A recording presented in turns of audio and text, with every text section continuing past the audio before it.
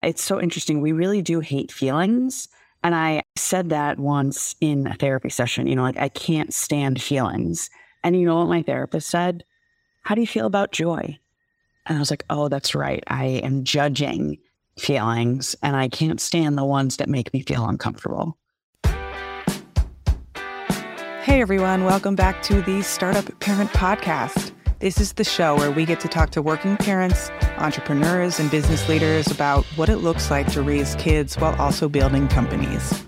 If you're in the thick of it with your career or your business and you've got little ones at home, then you are in the right place. I'm your host, Sarah K. Peck.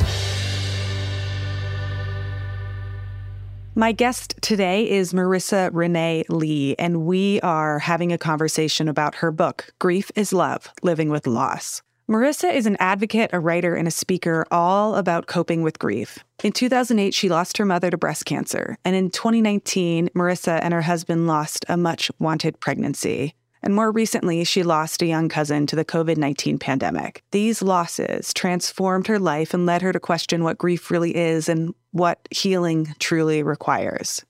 Marisa is a leading grief advocate, and she offers incisive and compassionate advice on managing life after loss. Today, we talk about why it's so hard to let ourselves feel the worst of the feelings and why every therapist everywhere tells you, oh, you got to feel the feelings, to which we both respond, but why? We don't want to feel those feelings. They are uncomfortable and not pleasant. But they matter. They're important.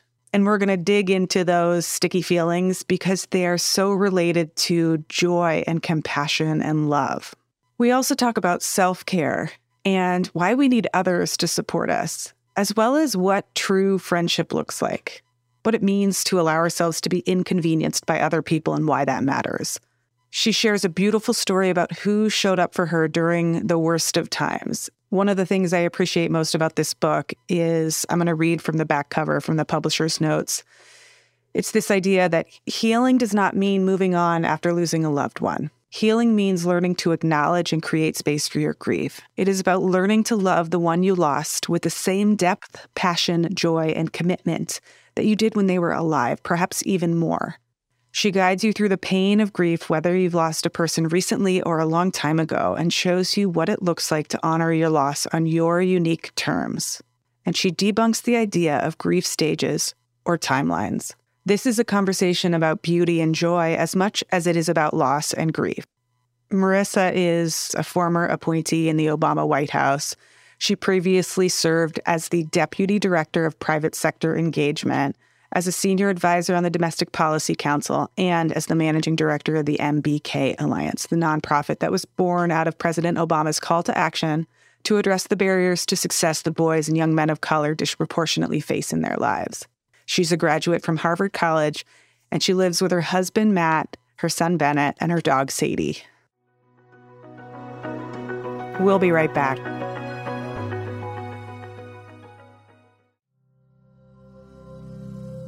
If you want to be able to talk to parenting experts and get the support that you really need, then you have to check out Oath Care. Oath Care is an app that gives you your own personalized care team to ask any and all questions 7 days a week for your pregnancy, postpartum, and pediatric journey. What I love about Oath Care is their mission to change healthcare support for families by starting with a community-first model. When we are isolated, our mental and physical health declines. When you join Oath Care, you get direct access to nurses, doctors, and specialists, and also other parents. Oath also hosts weekly virtual community calls, and they deliver up-to-date research and data from the experts so you can always stay well-informed and not worry about where you're getting your information from. Plus, they match every parent that joins with fellow parents in a similar stage, so you're in a safe and trusted community. Also, the Oath Care app is totally free right now. Go download the Oath Care app. The Oath Care app is available on Google Play and the Apple App Store. That's oathcare.com. I will put the link in the show notes.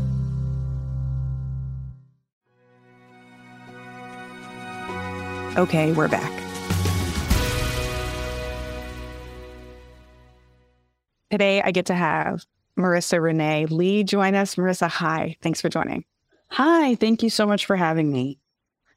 I want to start just by saying thank you for writing your book, Grief is Love. It's an amazing book.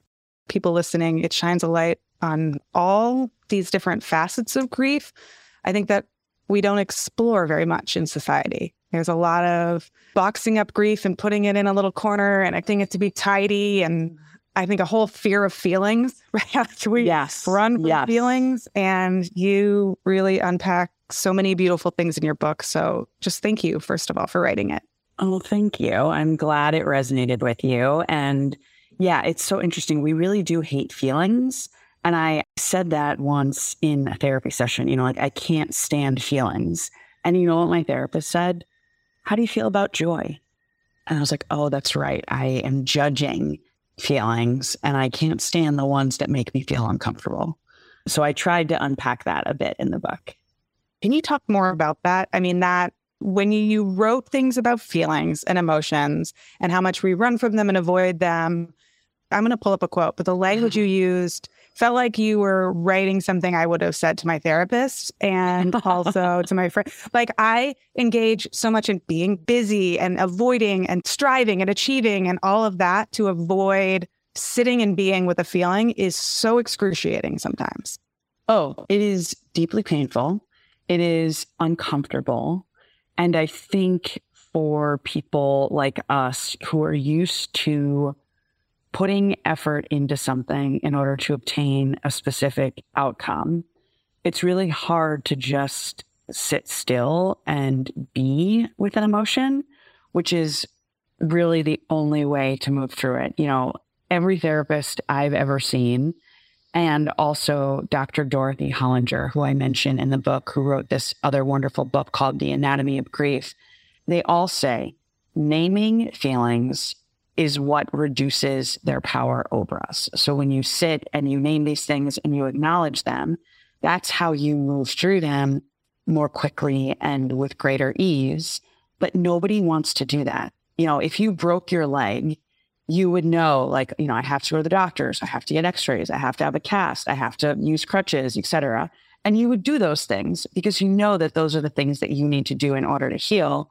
But nobody really explains to us what are the things we need to do to heal from emotional pain and trauma and grief. And so I think the more we can all normalize challenging emotions as just a part of a normal human experience, the easier it will be for all of us to heal. I love that analogy so much because also if you break your leg, people expect it to take 8 to 10 weeks before you're walking again. They're going to understand. Do you want me to help up the stairs? Do you want me to hold the elevator for you? How's your leg doing? Have you started running again? They'll be with you for at least 3 to 6 months on the journey, and they're not going to judge you for your leg not healing faster. Exactly. Whereas with emotional stuff, everyone thinks they have a better way to do it or some sort of expertise, and we don't. And this was a big part of why I wanted to make sure Everything in Grief is Love wasn't just Marisa's story, but was also supported by the leading research and data on grief and loss. Because, when we can better understand what we need to do, it makes it easier to do it. So this quote you have in your book is the one that stood out to me. The idea of sitting, being present, simply breathing through heavy and challenging emotions seems counterintuitive and frankly annoying. Yeah. Doesn't it? Why would you want to do that? I'm going to read the rest of it. Physical pain is in some ways easier to manage. I mean, who the hell wants to sit with sadness, with the anguish that comes after life-changing loss? Who wants to give space to feelings of emptiness and despair? Not me. I don't. I just want to have fun and be joyful and happy all the time. But that's not normal. And it's so interesting because something that has reminded me of the duality in life and, the various stops on the spectrum of emotions that we all are expected to experience is becoming a mom. And seeing a baby very quickly sometimes go from being totally fine and happy and smiling and giggling with you to suddenly losing their minds for, no apparent reason at all half the time. Yeah. And that's just normal. We expect babies to cry. We expect a lot of emotional expression from children. But for some reason, we don't expect the same from adults. It's like as you get older, the expectation is you hide the less pleasant, less positive parts of yourself. And I just think that's not helpful to anyone. So much of this. I mean, so I have a 3.5-year-old and a 6-year-old now. And I sometimes get a little envious of my 3.5-year-old because when he gets frustrated and something doesn't work or his feelings are hurt, he scrapes his knee, he flails his body on the ground. He screams, he lets it out, like the rage is there. He shouts, "That's not fair," or "My knee hurts." So he just explains it. And then usually about 3 minutes later, he's over. Yeah, it's over. Exactly. Exactly. It's amazing. I'm like, I need to do that more in the middle of my workday. Like, take the 3 minutes, let it out, right? Get it out. Get it out. Yes. Yeah. I feel like one of the things that I was going to say lost, but I don't even know if it's a loss. I feel like coming on the heels of the 20th century and what parenting looked like, there's so much emotional literacy that we just don't have because so much of parenting was about keeping children quiet. Children should be not seen, not heard, right? Don't cry. You're fine. You're okay. He's such a good baby, right? Yeah. When they don't cry. You know, we have all these things where it's like, frankly, I feel like we're terrified of feelings. And then we're these adults and we don't know what to do with them. And it almost feels revolutionary working with kids now and being with them and being like, that's a big feeling.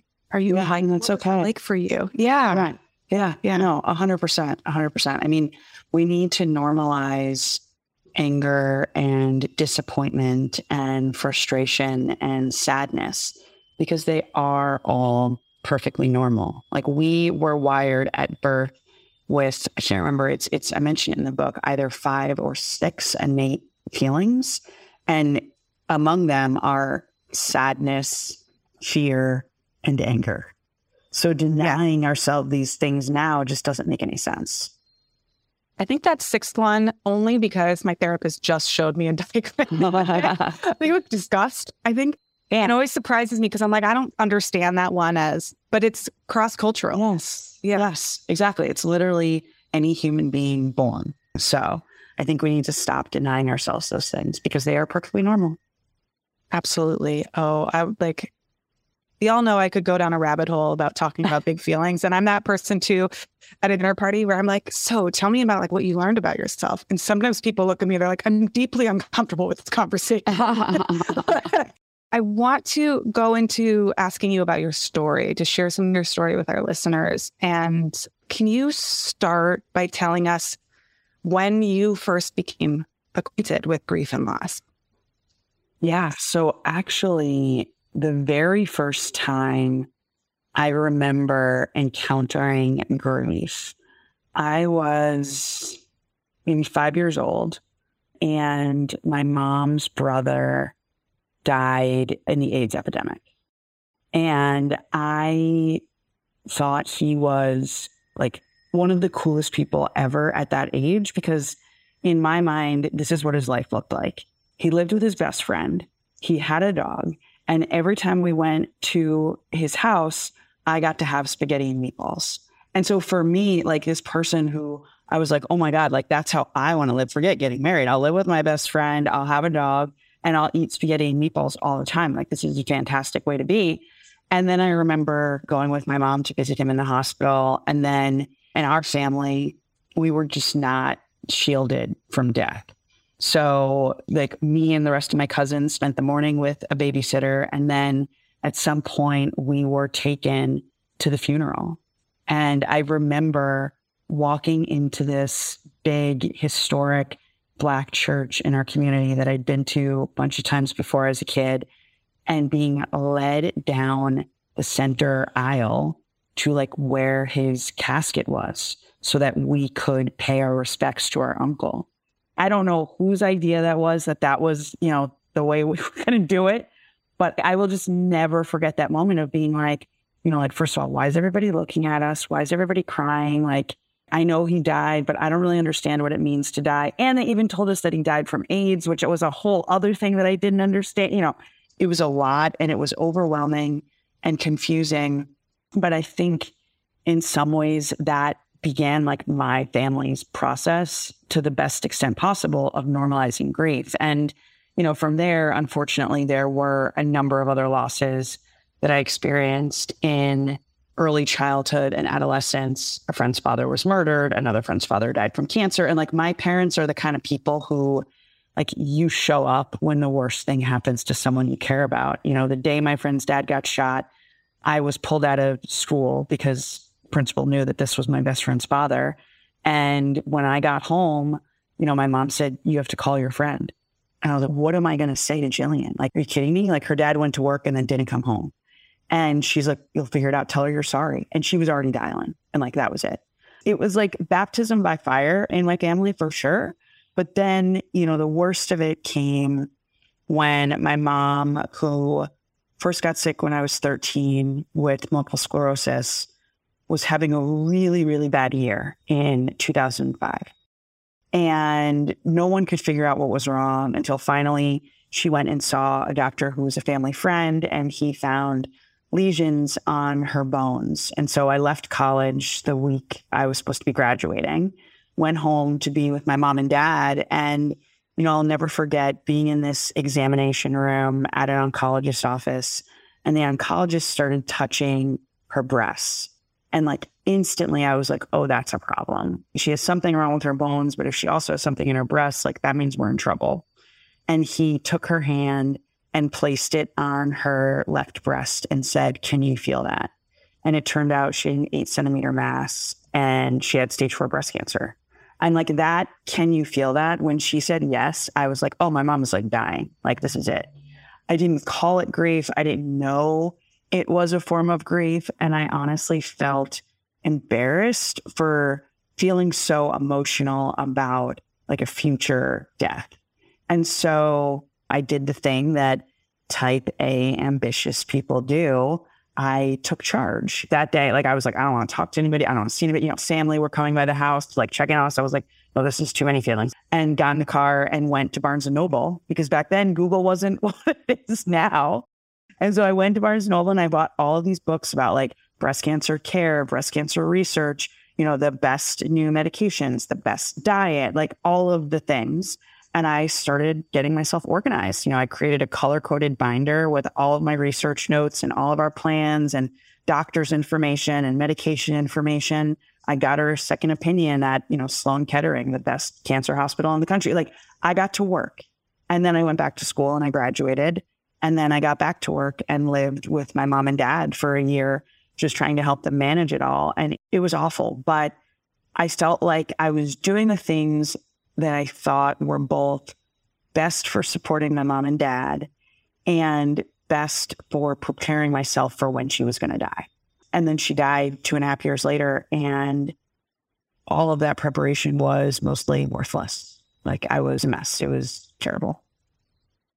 Oh, I was just thinking about all of the different pieces and what it must have been like for you. You write in the book, and you just mentioned now about the period before. Death isn't the only time to grieve. I have this quote from you: "The period before death can be filled with anguish and all sorts of complicated feelings. And the only thing that makes grief, whether before or after death, even a tiny bit easier, is giving yourself permission to grieve on your own terms." I'm curious. It sounds like you went to work. You got busy. Yeah. And I would guess, and tell me if this is accurate, you didn't actually have a lot of space for your feelings. I didn't want to deal with them. Yeah, it was both. I didn't have the space and I wasn't interested in creating the space. So after the year at home, I was working full-time on Wall Street at the height of the financial crisis. I also decided, wait for it, to start a charity on the side because, I know I couldn't save my mom, but what could I do? I could throw parties for young people to get them involved in this cause and raise a bunch of money. Like, I knew I could do that. I'm really good at that stuff. So like, I did that. And then, I was in my early 20s in New York. So I was going out 2 or 3 nights a week and going on dates with all sorts of Wall Street bros and, trying to still have, normal-ish 20-something existence. And so in all of that, there wasn't a lot of room to feel. But what that meant was, I would have these crazy days at my desk on the banking platform all day, usually meeting someone for drinks or going out to dinner or whatever, doing work on the charity on the side. When I would get into bed is when I would suffer, because that's when I would be forced to acknowledge, even if not out loud, like I knew deep down inside that every day that ended meant that I was one day closer to losing my mom. And I knew it was going to be awful. And so I didn't sleep, during that period, even medicated, I would sleep 4 hours a night, maybe. And that's how I functioned, or really didn't function, but sort of functioned. So yeah, I didn't create space for feelings, and I tried my best to ignore them. You write about how much you love, present tense, your mom. Would you share with us some of the things you love about her? She was your best friend. Yeah, she was amazing. And not just, I think it's really important, we all have parents, and hopefully you got good ones. My mom was a great mom, but she was also the kind of person who, the second you walked into her house, you were one of her kids too. She wasn't just my mom. I did a bookstore event in my hometown where one of my childhood friends interviewed me. She's a journalist now. And she shared this story about her and my mom that I'd never even heard before, about how she ran away to my house and how my mom counseled her and supported her. It's crazy. My mom knew everybody's business. She knew the things that you might not even tell your other friend from school. People would come to my house and talk to my mom about them. That's just who she was. So I think that generosity of spirit and desire to comfort and console and just support other people, those are some of the things. She was also just very hospitable. That's the other thing. If you showed up at our house, you were going to get fed. It doesn't matter how sick she was. You were going to either get a snack, or she was going to talk you through how to make something, or you were going to be getting leftovers in the fridge, whatever. If you were at our house, you were going to eat and you were going to hang out and have a good time. And my mom was going to take care of you. Or she was obsessed with food. That was a big part of our life together, and still a big part of my life now. She also loved children. And she used to say that if she hadn't gotten sick, because the thing that's crazy to me now, as a 39-year-old, I was 13 when my mom got sick. She was 37. Can you imagine?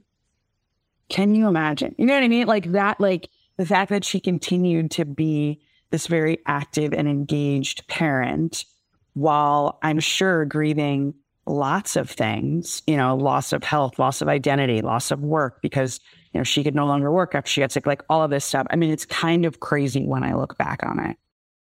Yeah, it's astonishing. And also just to be the same age as your mom, what was 37 like for you? So 37 was a big birthday for me because, in my mind, mom gets sick at 37. Mom gets diagnosed with breast cancer at 45. Mom dies at 49. So I definitely have spent a lot of time going through what if that happens to you? Something similar happens to me? What if I get sick at a young age? Just going through all of that. And so it was a big birthday and definitely a challenging birthday. And then for me, 37 came with the pandemic. That's 2 years that I turned 37. Oh, goodness. So yeah, it was intense.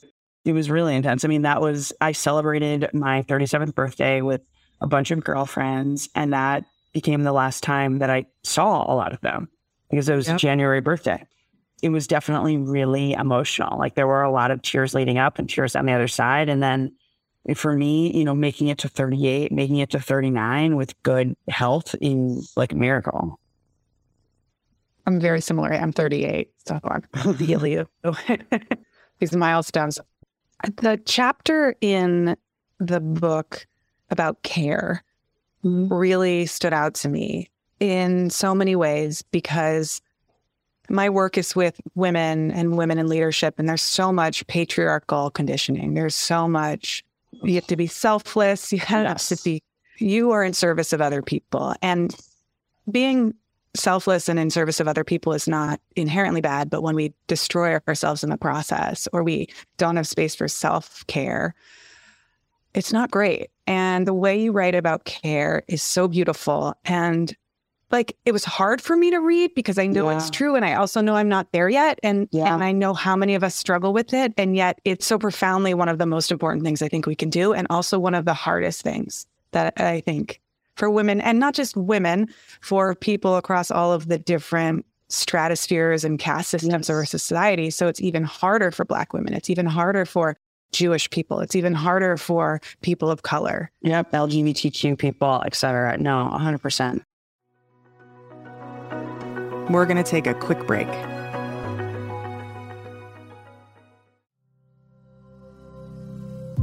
Oath Care envisions a new model of healthcare rooted in community because we know that community is so important for health and well-being. Oath Care provides complete support for parents throughout the pregnancy, postpartum, and pediatric journey. If you're looking for a safe and trusted community with expert guidance, sign up for the Oath Care app. It is free to use, and it's available on the Apple App Store and the Google Play Store. Go to oathcare.com to download the app.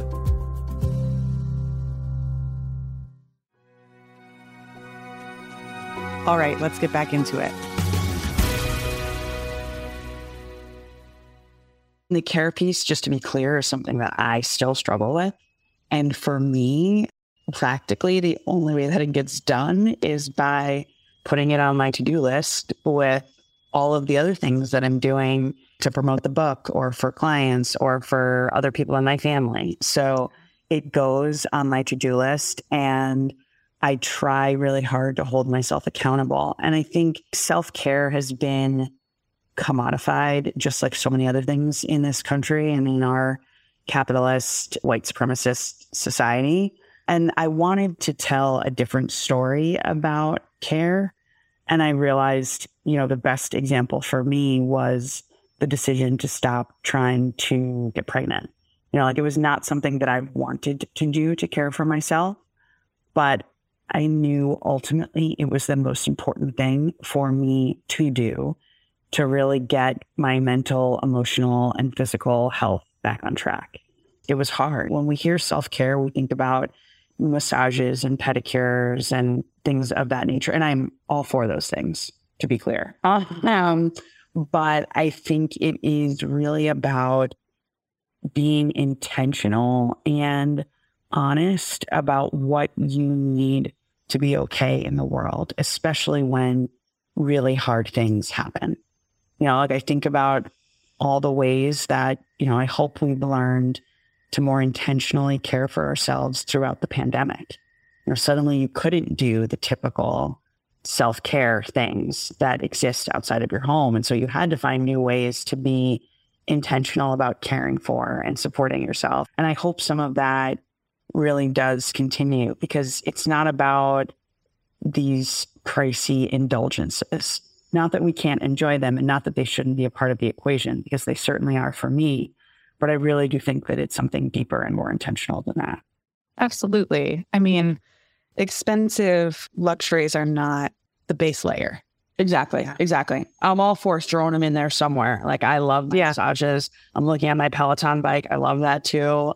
But it's like going deeper for me means answering the question of like, why do these things even help me? And is this the thing that is going to help me the most today?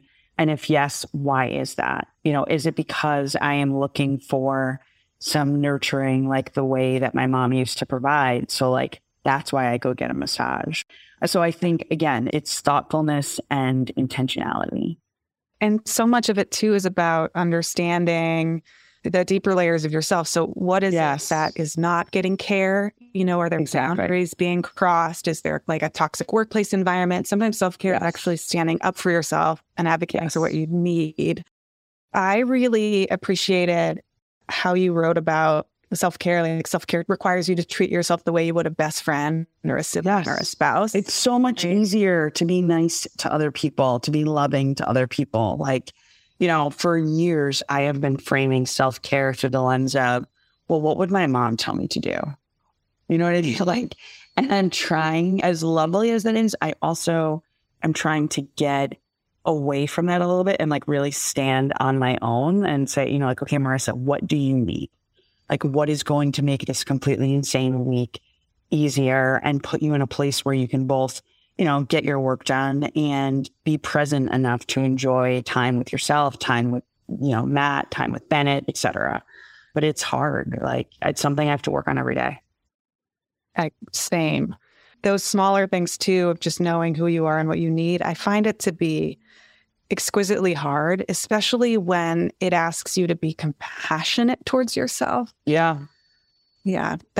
I think there are so many people out there who will be nodding along. Yeah. Like, yep, that one's hard. Yeah. It's really hard. It's wrapped up in a letting go. It's wrapped up in like deeper knowing.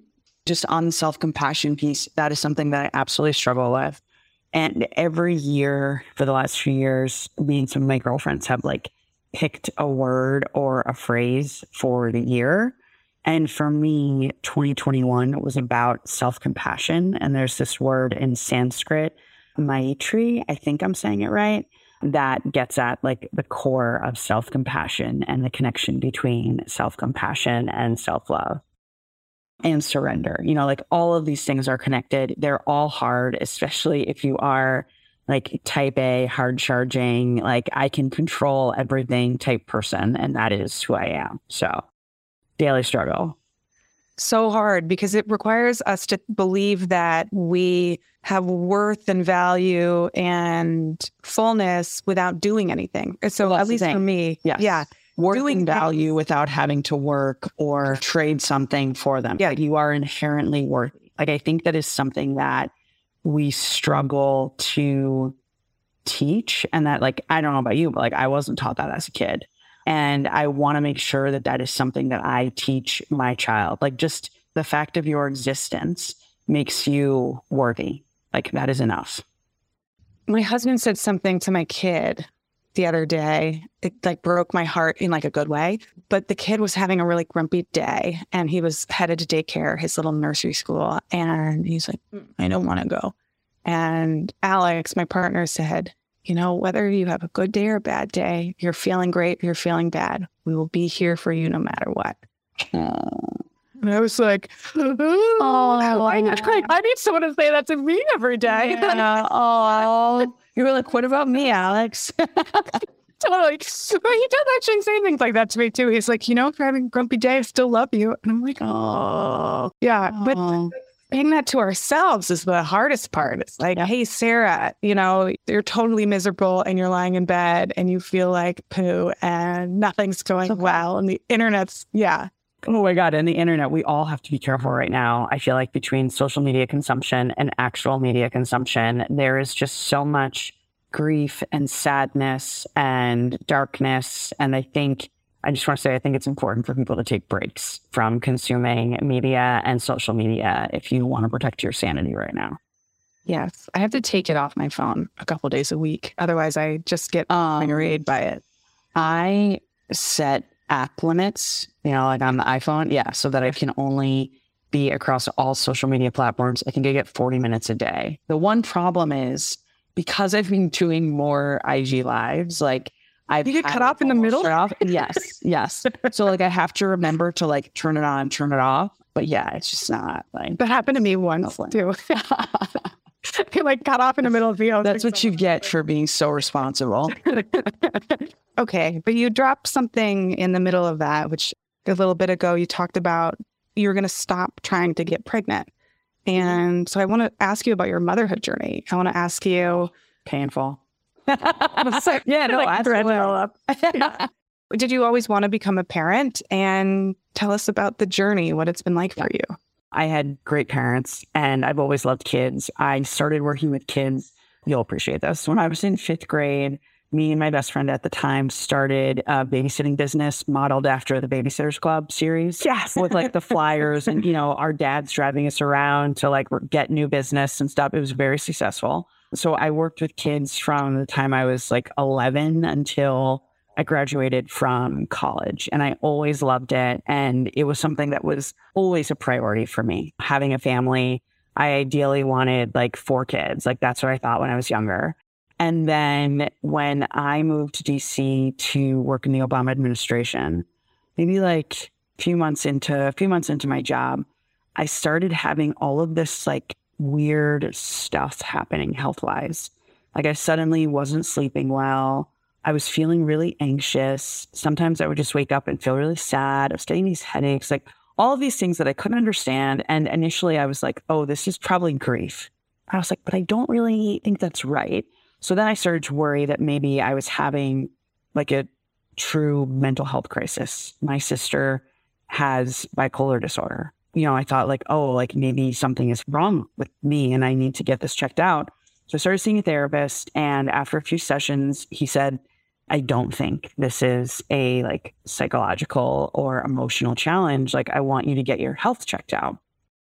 And at that point, between my mom dying, moving to a new city, starting a new job, I hadn't had a physical or gone to gynecologist or, done any of that maintenance stuff in like 2 years. So I went in and a couple of days later, the doctor had left a few messages for me, but I was too busy working to return his calls. Eventually, I went back in and came to find out that I have this very rare condition called primary ovarian failure that affects less than 1% of women. That's how lucky I am, where basically at some point, my ovaries just shut down. And because we don't pay enough attention to women's health in this country, for instance, it wasn't until 1993 that women were required to be included in federally funded research studies. There are only like a few things that explain my condition, but for most people, the cause is unknown. And that was the category that I fell into. Oh, it gets worse. Upon further research when writing this book, I learned from a couple of doctors that it was probably caused by the trauma that I experienced around my mother's death. Ironically, I was losing my ability to become a mother as I was caring for my dead mother. And so I went into my relationship with my now husband knowing that I am not fertile and that we would never be able to have a baby, on our own, the old-fashioned way, so to speak. And so we decided when we got married, we would spend the first year researching our options and making a decision. So by August of 2016, we had decided we were going to pursue egg donor IVF and got right to it. Everything about it went wrong and was like hard from the beginning.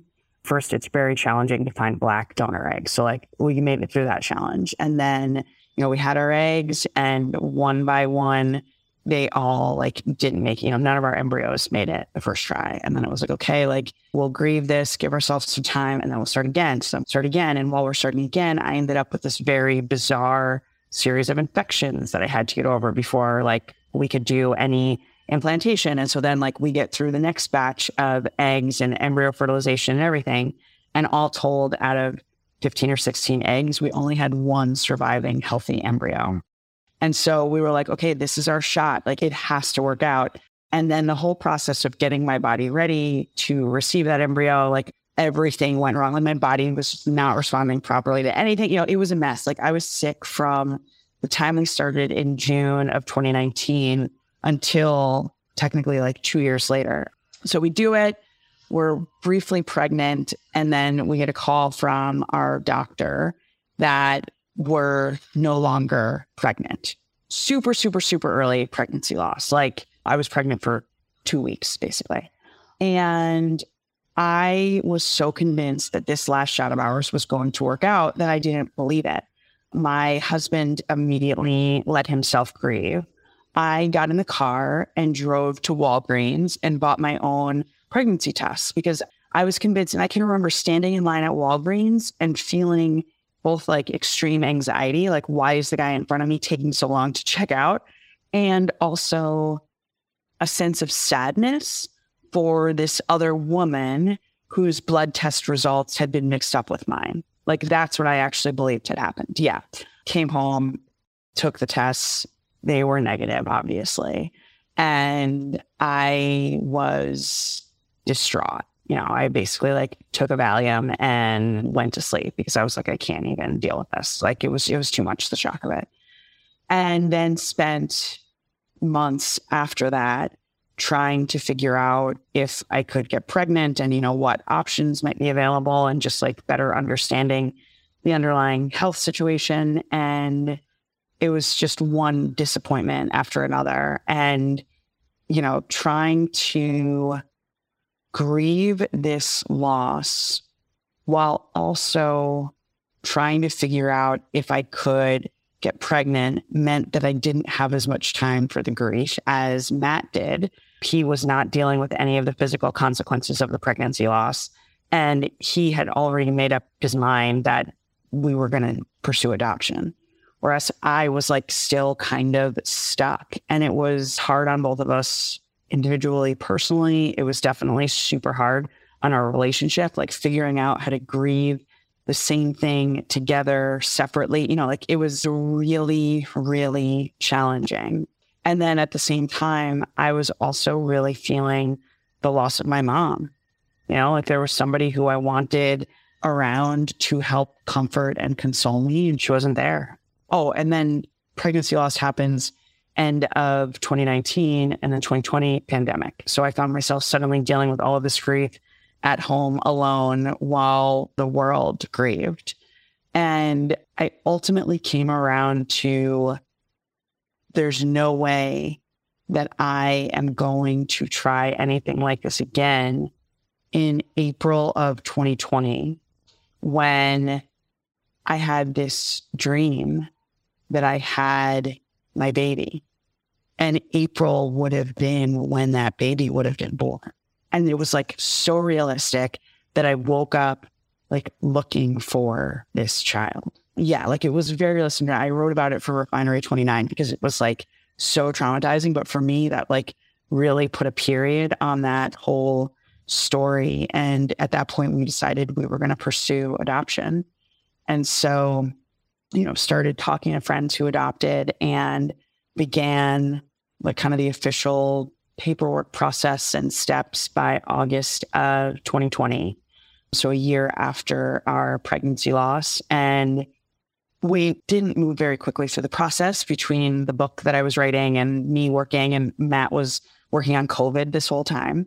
So we didn't finish our stuff until like July of 2021. And at that point, we figured it would be 6 months or so before we would have a child and, match with a birth mom.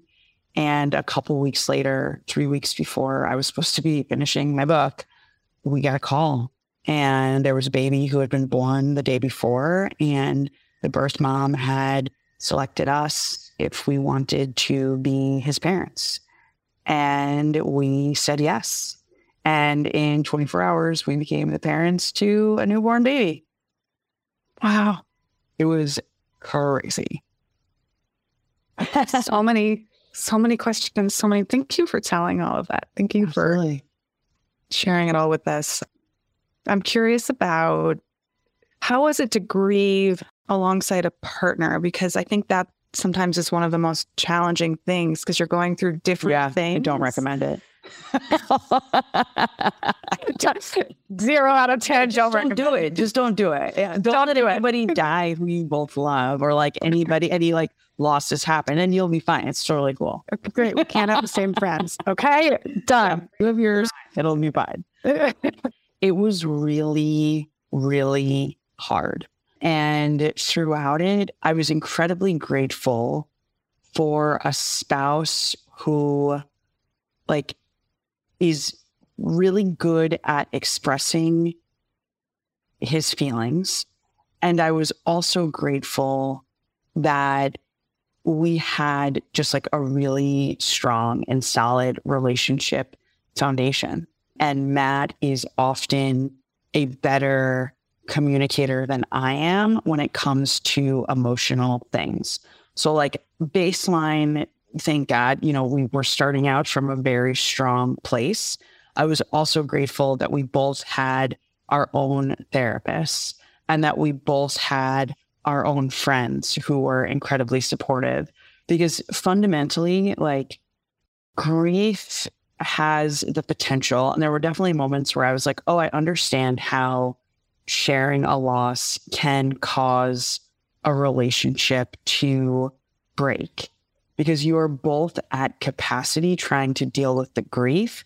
So there isn't a lot of support that you can provide practically or emotionally to one another. And, we know that there are things about grief and how it shows up for all of us in our bodies, in our brains, et cetera, based on the research, right? But at the end of the day, it is a different experience for everyone. And in my case, my grief was layered with, the frustration and the shame and the failure that so often comes with infertility and pregnancy loss for women. It was layered with the plans that I was trying to hold tightly to around when we were going to become parents, how we were going to become parents. It was layered by the loss of my mom and knowing that so much of my desire to become a parent is tied to this relationship that I had with her. And then it was also layered by the fact that I was still very physically ill. It took a really long time, literally almost 2 years, to get my health fully back on track. And so I had all of those things, and Matt had other pieces to his grief that he was managing. And, there were definitely points when we would get frustrated with each other. And I remember this one conversation, it was Christmas time. So, months have gone by at this point. And I said to him, I think that you are feeling frustrated with me because I'm still so upset about this. And you're ready to move on to the next steps and talking about adoption, whatever. And I said, and I sometimes feel frustrated with you because you are, or seem to be so okay with it. And I'm just not there yet. And he's someone who thankfully is self-aware enough where he could say, you know what, you're right. It is frustrating and I don't totally get it. And I said, okay, well, just having that conversation, that acknowledgement and a deep shared commitment to empathy, really holding empathy for each other and also giving each other space to heal and do the things that facilitate healing, which were different for each of us. All of that was incredibly important. And now, on the other side, it's one of those things where I never want to put too much of a positive spin on the hard stuff, but having gone through that together obviously made our relationship stronger. I can't deny that. Would I prefer to have not had the experience of, infertility and pregnancy loss with my partner? Sure, but it happened. And I have to admit that we are both better off because of it. We had to learn some hard lessons and we had to learn a lot about who we are and how we both cope with hard things and what it means to deal with something really, really challenging together in different ways. Yeah. There's a bravery required when you show who you really are to someone. Yeah. And accept each other. There was a period in which I made sounds I didn't know I could make, howling and wailing. I didn't know that it was just such a different sound than I was used to in crying. And there was a period of my life where my partner just held me. Yeah. And we didn't try to change it. We didn't try to fix it. And it's really scary and hard to show yourself, that part of yourself to someone, especially when you don't know what it's like. Yeah. So I'm just thinking about what it must have been like for you to go through that together. The other thing it reminds me of is there's so many invisible losses that are just not acknowledged. You mentioned April, I think. Did you mention April or June? Yeah. April. There's so many women who get pregnant, and I'll say parents, right? Parents who get pregnant and then they have these dates in the future that they expect. Yeah. And then those stories disappear, but you still have feelings that come up around all of these invisible losses. It's really tough.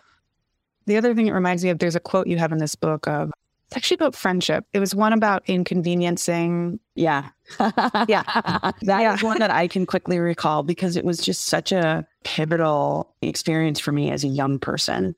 I can't remember if we were freshmen or sophomores in college. So 18, 19 years old. And myself and my roommate were worried about one of her childhood friends who was at another school, maybe 2 or so hours away. And she was struggling, really depressed, homesick, having a hard time. we were talking about this and we were trying to figure out, could we like get on the train, go visit her, take her out to lunch or dinner and just like hopefully cheer her up and see how she's really doing. And another friend was there, and this guy, he was a couple years older because he'd done some military service before college, and he had a car, which, we did not. And he said, well, if you want to go visit her, I can drive you and you guys can like spend time with her, and then we'll just drive back when you're done. And I can remember both of us like stopping our conversation, like looking at each other, like, what did he just say? Like, what are you talking about? And we literally asked him, like, what are you talking about? Like, why would you do that? Like, that's like, you're going to like be our chauffeur for the day. Like, that makes no sense. Like that, there's nothing fun in that for you. And he said, if we can't inconvenience each other, like, what are we besides people who just like hang out and drink together?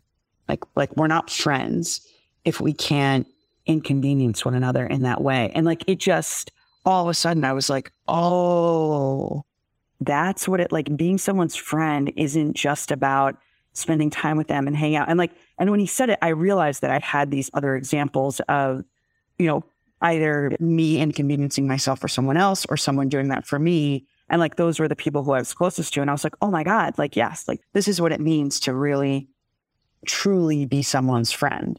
Like, it's not about going out together on Friday nights. Like, it's about showing up when it's not about fun and when it's just about being there to support someone else. Yeah. I love that story because it reminds me of what you said before too, like the connection to being able to see each other in the hardest parts. Yeah. It's kind of pivotal for relationships. It's almost like we think we're going to be friends without the inconvenience, but I would maybe think that it's allowing yourself to be inconvenienced is what creates actual friendships. Agreed. Yeah. Yeah. The funny thing that happened is after I went through the newborn period and through the sleepless nights, right? There's some inconvenience in that. And then I was on call for a couple of friends who were going to the hospital who had to go to birth. They were giving birth. They had older kids. They needed someone who could watch the older kid. Yeah. And you can't plan when you're going to go into labor. So they said, can we call you? And I was on, their tree of people to call. And so you put them on your favorites on your phone. You let them interrupt you, right? Because they might call you at 2 a.m. Yes. And that's fine, right? Like, of course you're going to do that for a friend. Well, it reminded me that I can do that at other times besides birth. And so there's a couple of friends where I've said, they're going through really crappy things. They're going through really hard things. I'm like, you can call me when you're wailing at 11. You can wake me up. I've been woken up before by a newborn. Like, I can do broken sleep. Like, you have full permission to call me and like, not an inconvenience. The only thing I'm losing is a few minutes of sleep. Like, you need someone. And I think that showing up for our friends like that is so powerful. This story like really stuck out to me. If I never let you inconvenience me, then we aren't really friends. Exactly. So, yeah. Oh, I love that. Okay. Also, Bennett. I can't leave without asking you about Bennett. Are the best. So one of the things, and it's important for me to share this because I'm sure just like every other uncomfortable thing I've shared, somebody else is going through it as well. Before we could really commit to adoption, like I forced us to both have hard conversations about, could we truly, fully, completely love a child that we take no part in creating? Like, what does that look like? Like, basically, like, is your heart big enough for that? Because it's a really serious and significant thing. And I think it's something that is important to consider. And I remember this one conversation with my therapist when I was like, and I'm sure at this point she was like tired of me having this conversation with her. I was like, what if I don't love this kid enough? I was like genuinely worried about it. And she was like, let's say theoretically that the stork leaves a baby in a basket on your doorstep. Like, what are you going to do? And I was like, oh, that kid's mine. And she was like, yeah, exactly. And it's so wild. Like, after so many years of knowing that we are meant to be parents, like knowing that I am meant to be a mother and that like there is a child that belongs to me, to have that child actually show up and like instantly you know that they're yours. Like I don't even know, and I haven't reflected on it enough to be like really articulate in describing it. But even before Bennett's birth mom signed the papers, I like knew that it was happening, that like this was going to be ours and it was going to be great. And then you walk into an adoption agency and like, there's your kid for the first time, you know, like it was amazing. And he is amazing. And it's really fascinating to see like nature versus nurture, like up close and personal. And there's just so much in Bennett that is like the same as me. And like, it's really bizarre to see that unfold, knowing that I didn't carry this kid. Like, it's not Matt's DNA. It's not mine. It's been amazing. Like, he's awesome. And I am super, super, super grateful. I think we have a relatively easy baby. I'm like, knock on wood. I think that probably means he's going to be like a terrible nightmare of a toddler or teenager or something, because he's been sleeping through the night since he was 16 weeks, 14 weeks, something like that. And like, you know, go, Bennett, go. Sleep train. Yes. Like he took to sleep training in 2 days because he loves to sleep. Like, thank God. Yeah. And we've taken him on the road. I traveled with him solo for one of my book tour events. Like, he's a pretty solid companion, and he just brings us and everyone who interacts with him so much joy. Very happy baby. Oh, that is so fun. Yeah, it's awesome. Been amazing. It's a whole new level of contentment is what I tell people. You are so smiley right now. It's like people listening. I mean, he's the best. And I accidentally taught him at a very young age about selfies. So like now he's like very good at turning on the charm. Like there's a million pictures of the two of us. And he's like, you know, like he like turns his head to the side a little bit and gives you a big smile. Like he knows what he's supposed to do. And they're smart. Right? Yeah. Like, oh my God. And we're now at the stage where he's not yet crawling, but he's getting around.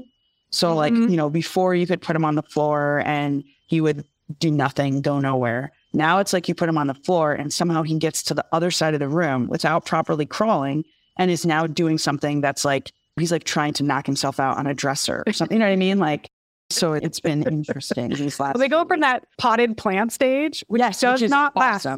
It is an awesome stage, but like that stage is almost entirely over for us. So yeah, it only lasts a couple of months, right? And then they'll scoot, and they scoot so weirdly. Like mine scooted backwards until he was under the couch, and he couldn't move forwards. And then so he's just stuck under the couch. Yes, like someone come get him. He scoots. I don't know if it's sideways. I don't know exactly what it is, but he gets himself to where he's like halfway stuck under like the credenza in the living room, and like. Then he's freaking out. I'm like, well, you did this. You know, you did this, right? He can't go forward. He can't go the opposite. Yeah, it's not so hard. Now, the potted stage is amazing. And also, it's so challenging because I know so many people who are like, oh, this is amazing. I can work with a baby. And they set their whole schedule up. No. I'm like, okay, it changes. Nothing is permanent. Nothing is permanent. Everything is written in pencil. Yeah. That's right. By your child. Yeah. So we all live by Bennett's schedule. Totally. Oh, I love that. Okay. Is there anything else that I didn't ask you that you really want to talk about before we wrap today? I just want to say that my goal in writing this book was to help normalize grief for people so that ideally some of the shame and judgment that I experienced can be avoided by others. You know, I want folks to remember that grief isn't just about this like 2-week time period around when you lose someone. And it's not confined to these 5 stages. Like grief is the repeated experience of learning to live in the midst of a significant loss. And as far as I can tell, 14 plus years out, like it comes and goes in waves forever. So give yourself permission to grieve. You know, show yourself compassion and grace and extend the same to others because a lot of people are grieving right now. Yes. Thank you, Marisa. Yeah, absolutely. This is great.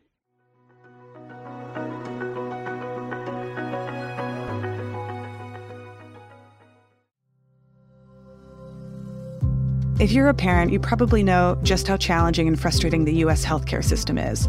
It's siloed, it's transactional, it's expensive, and it's antiquated. You're rushed through all of your appointments, it'll take forever to get your child seen if they're sick, and the health of the parent, aka you, is not really considered at all when you're at the pediatrician's office. So what's a parent to do? Turn to Reddit or Google?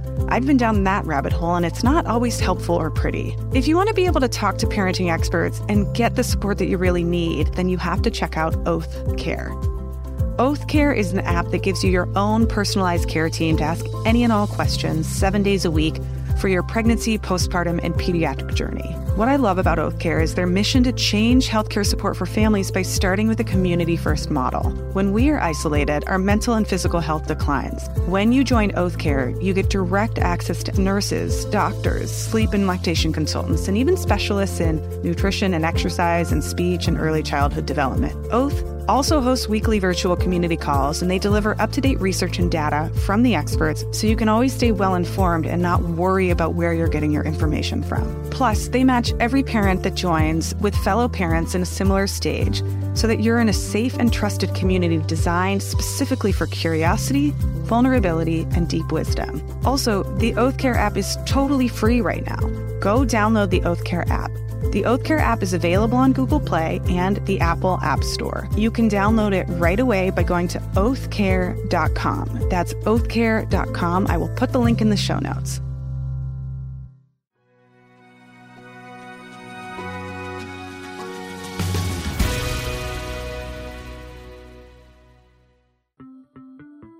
Thank you so much, everyone, for joining us today. It is a pleasure to be in conversation with you. You can find out more about everything we talked about and all of the show notes here on your podcast player, or you can head to our website, startupparent.com. I want to give another shout out to all of our amazing sponsors who help make this show possible. We are so grateful to get to work with you and partner with so many wonderful companies and organizations that are dedicated to making life better for entrepreneurs, female founders, and working parents. If you are interested in sponsoring the show and partnering with us, then head to startupparent.com/sponsor, and you can send a note to our sponsorship team. Did you know that we have a new Substack and we have a secret podcast? Oh, yes, we do. Head to Startup Parent's Substack. The link is startupparent.substack.com. I'll put the link in the show notes. And check out our secret podcast. When you become a paid backer, when you upgrade your subscription and you join our community, you get lots of perks for being a community member.